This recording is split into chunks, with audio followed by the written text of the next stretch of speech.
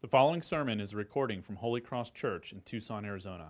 For more audio and information, please visit holycrosstucson.com. And today we're going to be reading in 1 Samuel chapter 23. There's going to be some things in here as we read it without context might seem a little strange. What we need to know before we read is we've been learning about David, we've been learning about Saul. We've been learning that Saul is the acting king of Israel, but God has taken the kingdom from Saul and given it to David. And yet David is on the run. David's running for his life because Saul is trying to kill him. And so here in this passage in Psalm 23, or in 1 Samuel 23, we pick up with David on the run, running for his life, literally. And we see how God provides in this trouble that he faces. So we'll read just the first 14 verses in 1 Samuel 23.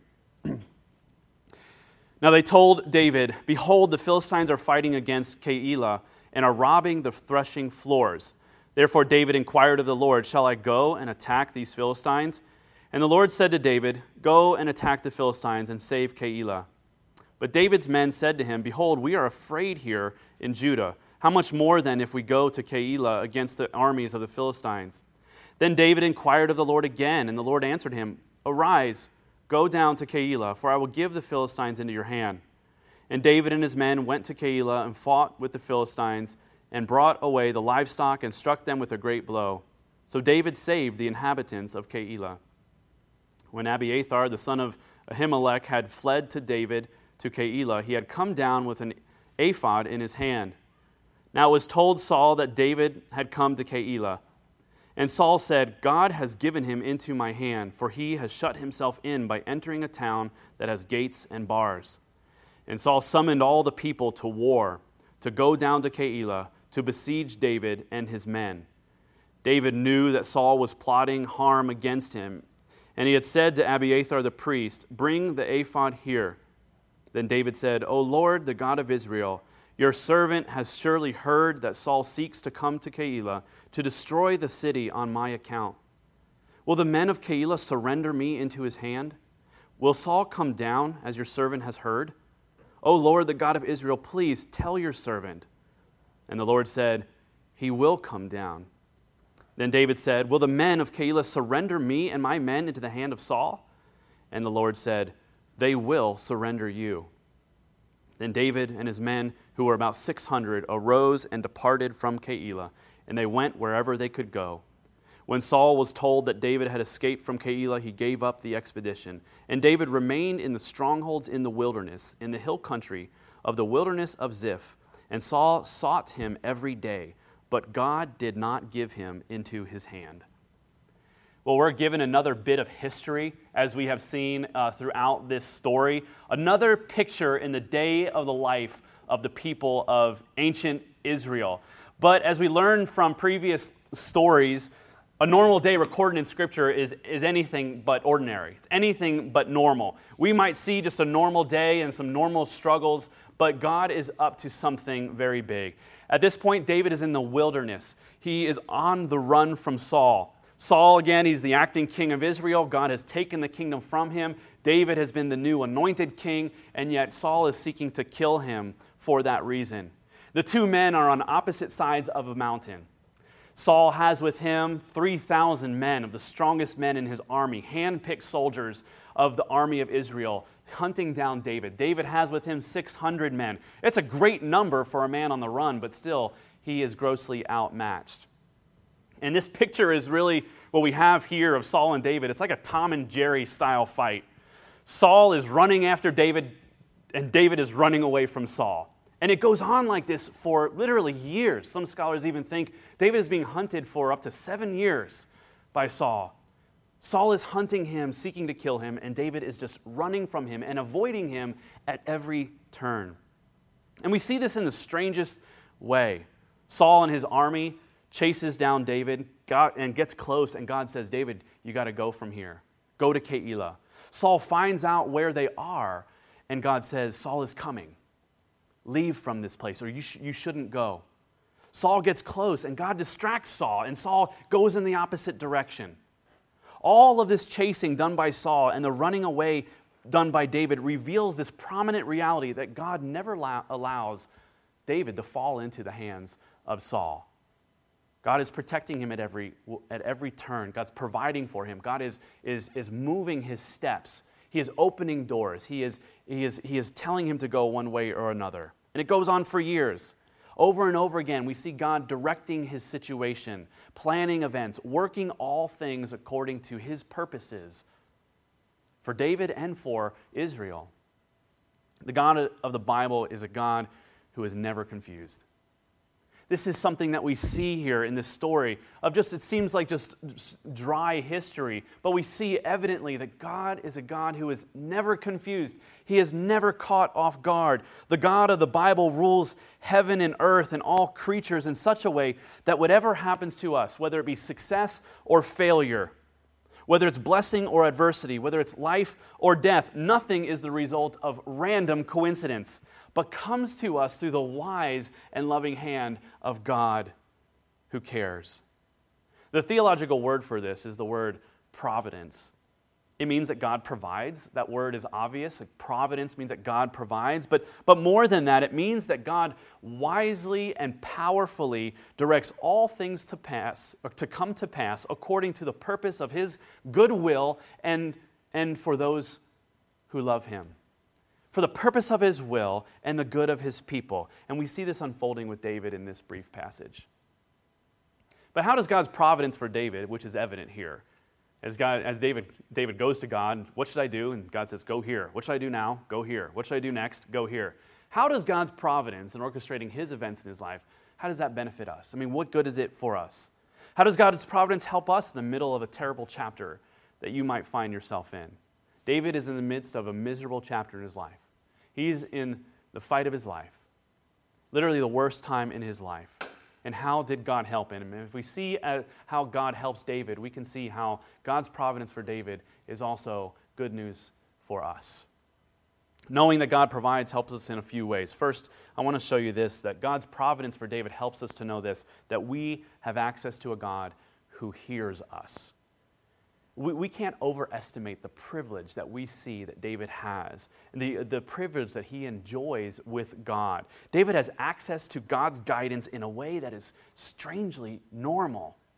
Isn't it so strange as we see David's communication with God? It's as if David is standing there, person to person with God, side by side with God Almighty. They both are looking at a map on where to go, and God is there holding one corner of the map, and David is holding another corner of the map, and they're both talking about where should we go. Isn't this fascinating, the kind of conversation that they have, the access that David has to God?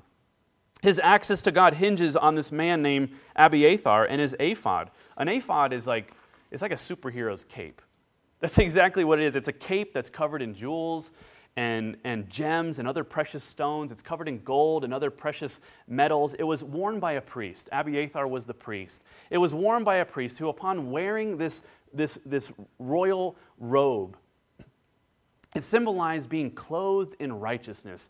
And as he was clothed in righteousness, he would approach God on behalf of the people. And because he was clothed in righteousness, God would communicate with the priest, and the priest would communicate with God on behalf of the people, and the priest would then take this message to God's people. It was a way of having this direct access to God through what this ephod represented.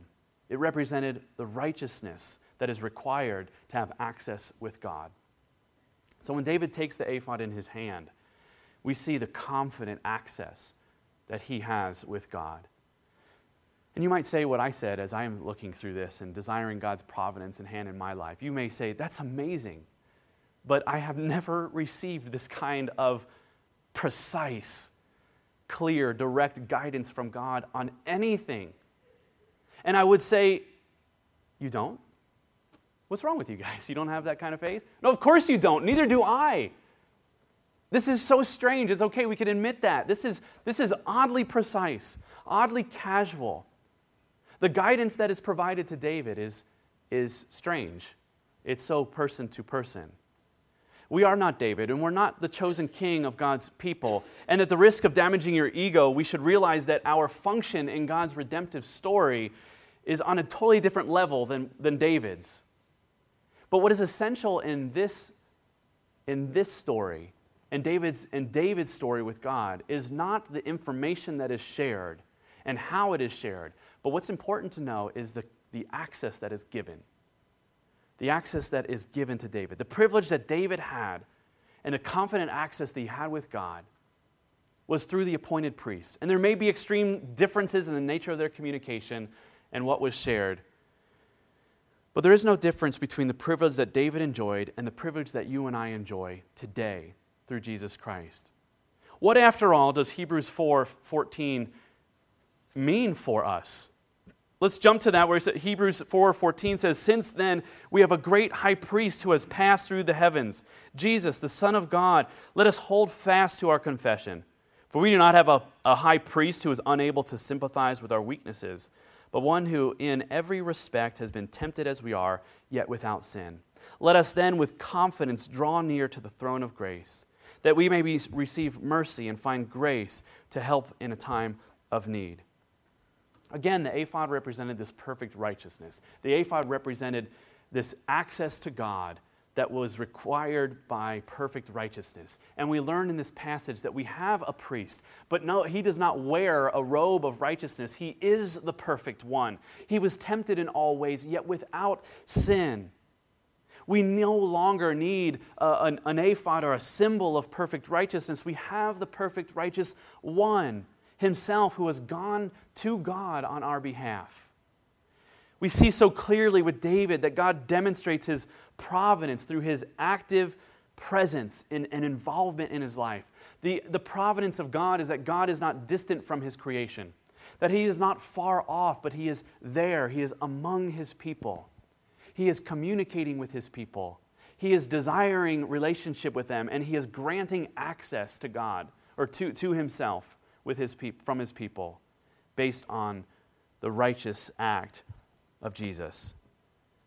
Do you believe that Jesus Christ, that through Jesus Christ you have this level of access to God? Do you believe that? That through Jesus Christ that we may find, in a time of need, that we can find help that we seek? That God hears us, that he cares for us, that he is powerful enough to do something? Do we think that God is far off, that he doesn't want to be bothered with all of our tough things that we deal with in the day? He has better things to worry about. Do you believe that you have the level of access that David himself had in this moment? You have as well. What an amazing thing. What an amazing invitation. What an amazing access that we have to God. God's providence teaches us that because of Jesus' righteousness, and he has gone before us through the Holy of Holies, in the presence of God, because he is perfectly righteous, he communicates to God the Father on our behalf. Anything that we pray to God through Jesus' name, he hears. He receives those. He is with us and he is able to hear. David was confident, and so can we be. Knowing that God provides shows us another thing in this passage. Not only does it show us that God hears us, as it evidently does here, that we have access to God, but it also shows that we have a God who sets his affection on us. Not only is he just hearing us and saying, I'm here, I'm listening, keep talking. We see the affection of God, the love of God bleed through this passage. Let me show you here. I bet this conversation that God has with David is devastating to David. It's not what David wants to hear. If God were concerned with David's self-esteem, he would not have said the things that he said. Let me show you. David goes to Keilah, hearing that they are being threatened by their mutual enemy, the Philistines. David risks his own life and the life of his own men and his own reputation. He risks it all to save and rescue the people of Keilah from the hands of their enemies. Saul, hearing that David is in this city that is walled in by gates and walls, he is now saying, I've got David cornered. And now Saul has determined to destroy the entire city and all the inhabitants in the city, and they are going to be collateral damage in order to kill David. He is seeking after one man, and he is willing to kill an entire city. The people of Keilah owe David their life because David has rescued them. They owe him their life. And David goes to God, and he says, God, can you tell me something? If I stay here and Saul comes to hunt me down, will the people of Keilah betray me? And will they hand me over to Saul? Will they reject me? Will they forget the gift that I have given to them? And God says, yes, they will. You can imagine how deeply hurt this would make David. But ultimately, it saves David's life, doesn't it? It is the information that David needs to hear, and yet it's probably the information he didn't want to hear. How painful this must have been for David to risk his life for these people, and they so quickly, out of sake of continuing to preserve their own comfort and safety, they would give David up. They would betray him. It takes real love to do that, to say something to somebody you know is going to hurt them. It takes real love and affection for a person to tell them true things, even if they ultimately wound that person. Maybe you've heard the phrase, the opposite of love is not hatred, but indifference. If you see someone going headfirst into trouble and you don't do anything, it's not because you hate them. More likely, it's because you don't care for them. You don't care what happens in their life. You are indifferent, which is much worse, actually. The more you care for a person and truly love them and truly set your affection on them, the more willing you will be to bring hard truths into their life, bringing hard words that even though they wound that person, are things that they need to hear ultimately to rescue them. If God did not love David and set his affection on David, he would just tell David, you know, I'm sure the people of Keilah are really thankful for you. And you're a good person, David. You did a good thing. And I think you have a good chance of maybe convincing them, if you talk to them enough, that they will help you out. After all, they owe you. No, he says, David, I know this is going to hurt. You have no friends there. You need to get out. They're going to rat you out. They're going to turn you over. They don't love you. What is recorded here in this passage makes God's words very, very few. Isn't this interesting? I wondered if there's more to the conversation. You're having this conversation with God. I would like to think that the conversation consists of much more than just yes or no questions and answers. You finally have access to God and you're talking with Him as face to face, and you're just asking yes or no questions. I mean, wouldn't you be like, okay, God, what's the Mega Million numbers? Like, what's going to happen tomorrow? All this stuff. But He's just saying yes or no questions and yes or no answers. But for our sake, we're not given possibly what happens in the entire conversation. For our sake, we're given exactly what we need to know. We're actually what we need to know about the exchange, and this is what we need to know: that God loves David, that God is for David, that God has set His affections on David, and He's looking out for David. That's what we need to know. Isn't that clear? Can you appreciate that beyond just the information? But can you let that sink in for a moment in a way that it stirs your praise for this? That God is actually fighting for David.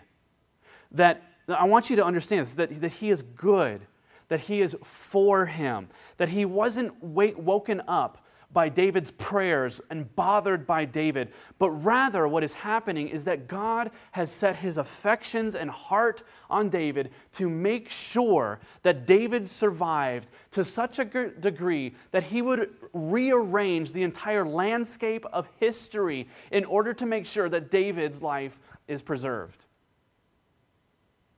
Can you appreciate what God is doing here?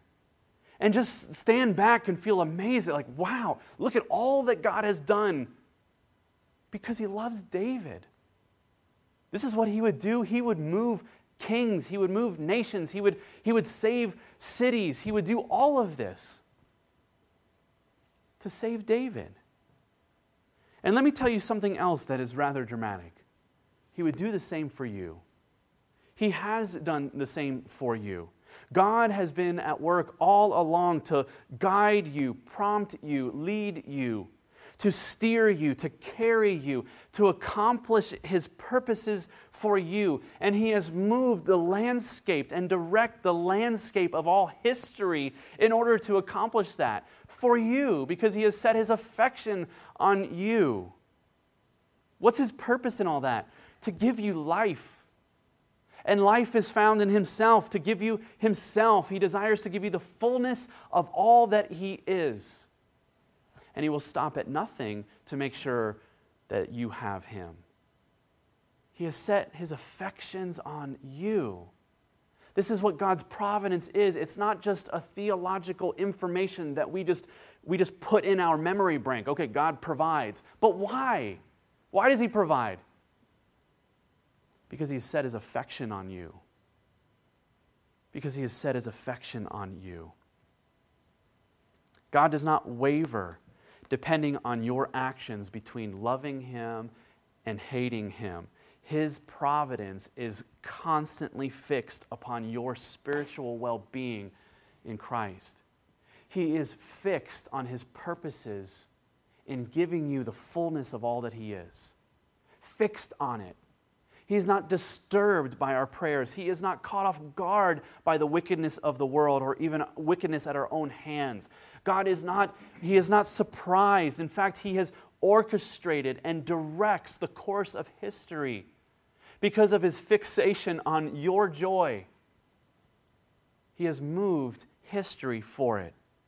And this is no small exercise. God goes to great lengths to accomplish this, to preserve David, to work out his affection that he has for David.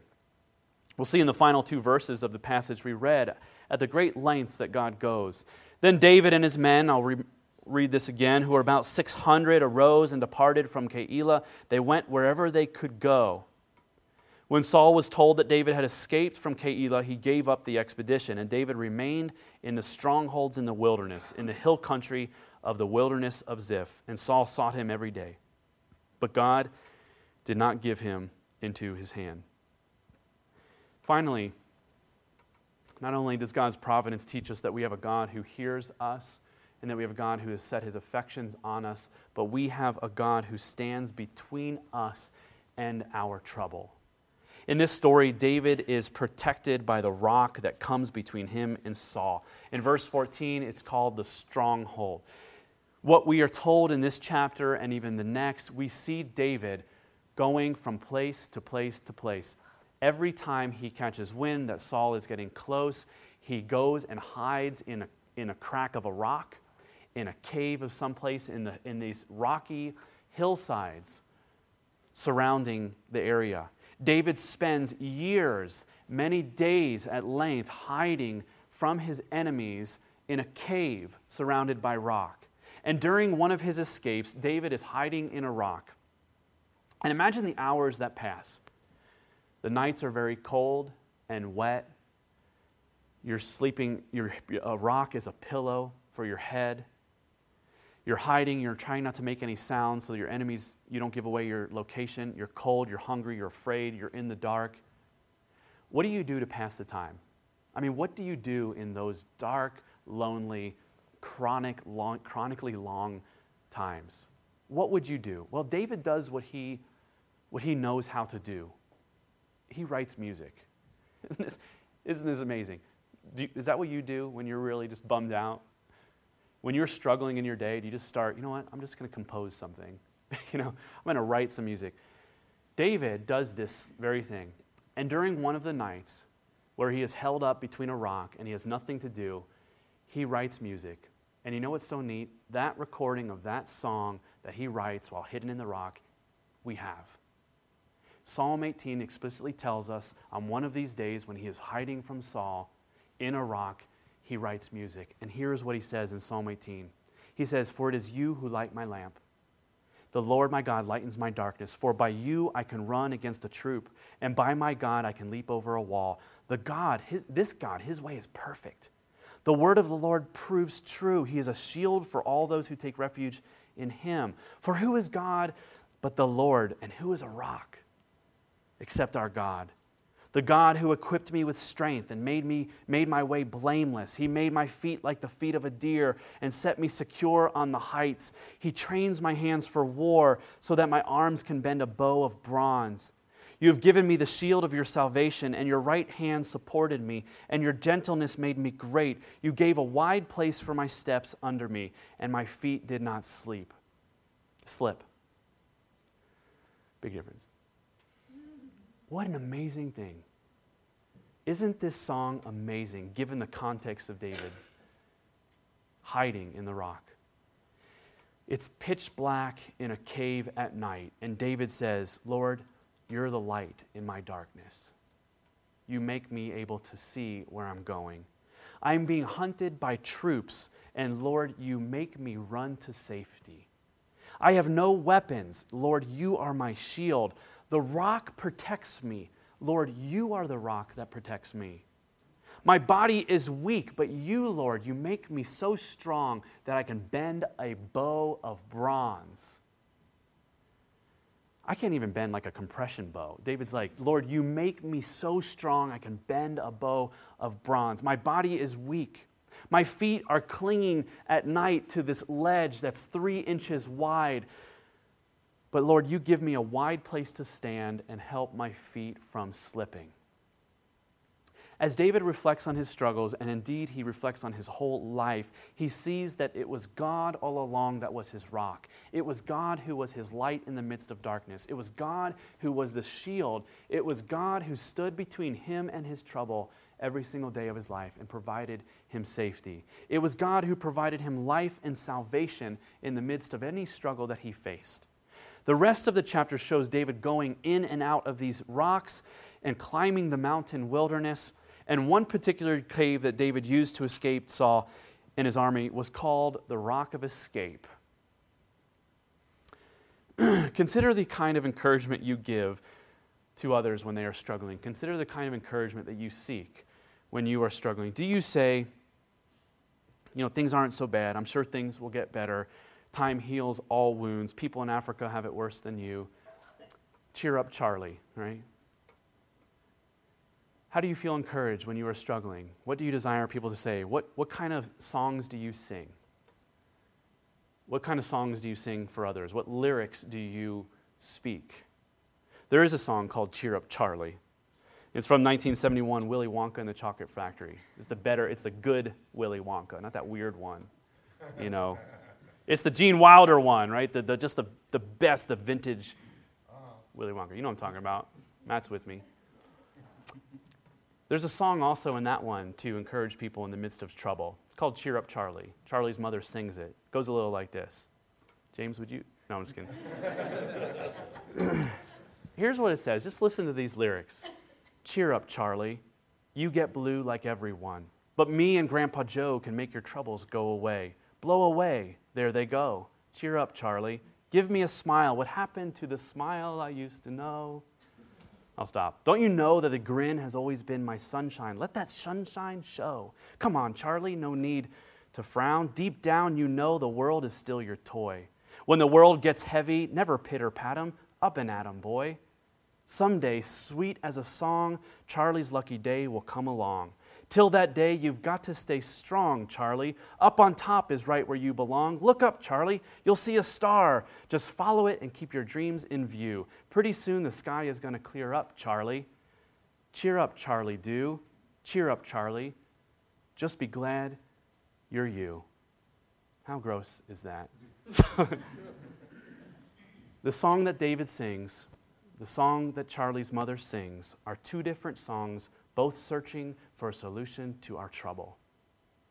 One song is a song that our culture so proudly sings, and the other song is a song that every Christian who trusts in Jesus and God's providence should sing. Charlie's mother says, your troubles are a myth. Just blow them away. Wipe them away. Think about better things. You have nothing that you need that is not within yourself. Your lucky day is coming. Your lucky day. Things will turn out better. Just keep being good. Keep being the person that you know you should be, and things will happen as they should for you, Charlie. David's song sings quite a different tune.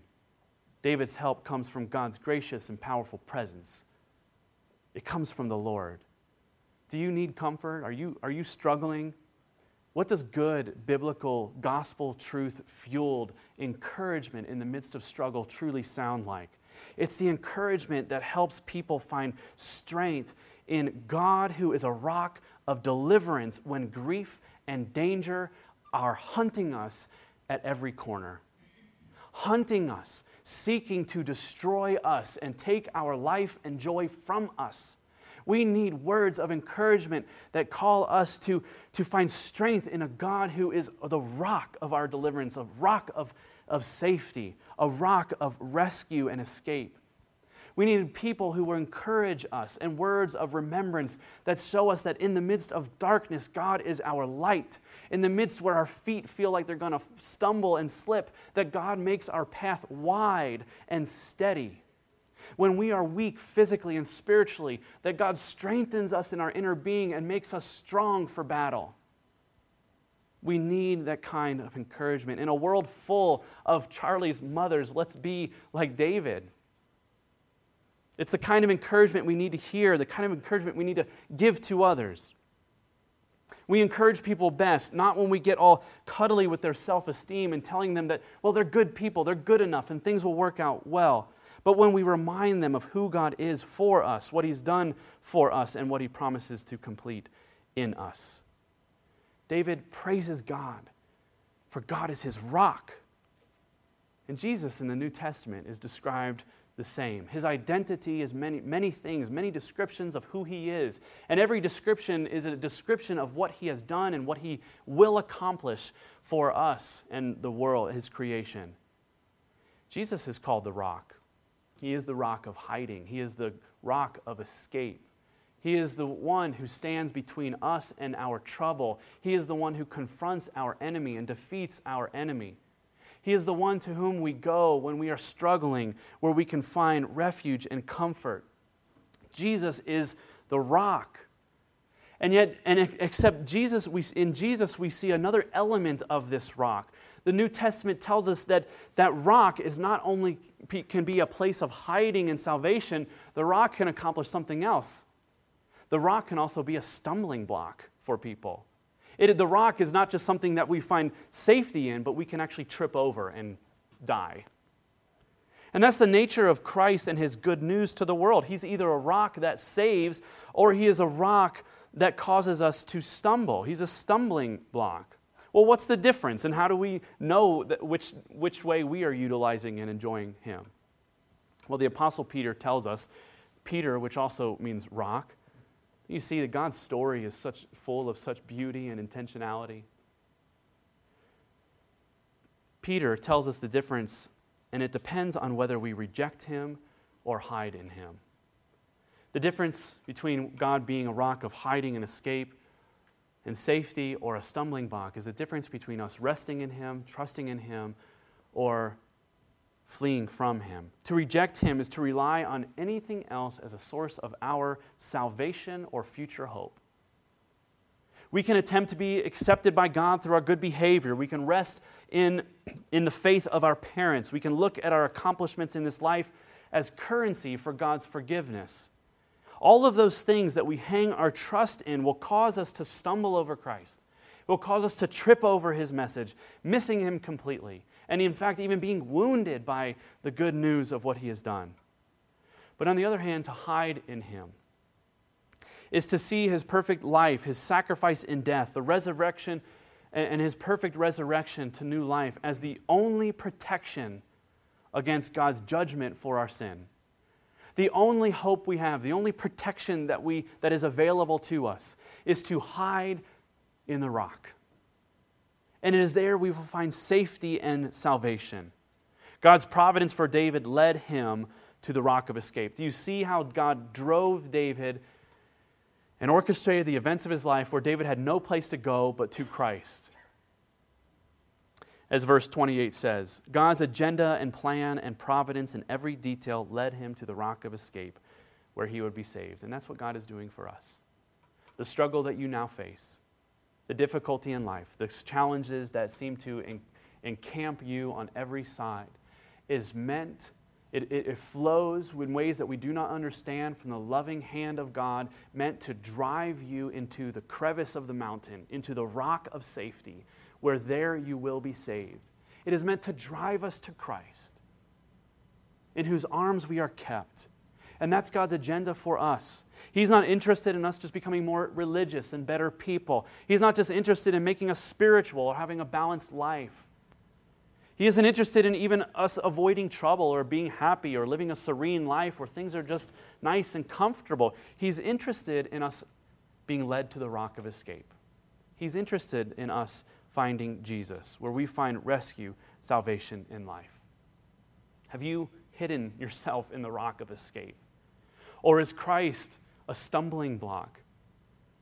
Is the message that He is our salvation and the light in our darkness, the path when we are stumbling? Do you continue to seek things that's trying to save yourselves and look deep within you? Do you continue just to resolve to be a better person so that God will appreciate and love you?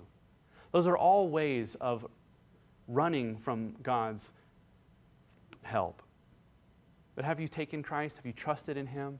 Have you asked for His mercy? And have you found rest in the salvation He provides and the comfort in a time of trouble? That invitation is for you. He has never denied or rejected a broken heart, a contrite spirit who has come to Him for safety. And that cave is wide, it's big, it's wide open, and many can find rest in it. Let's pray.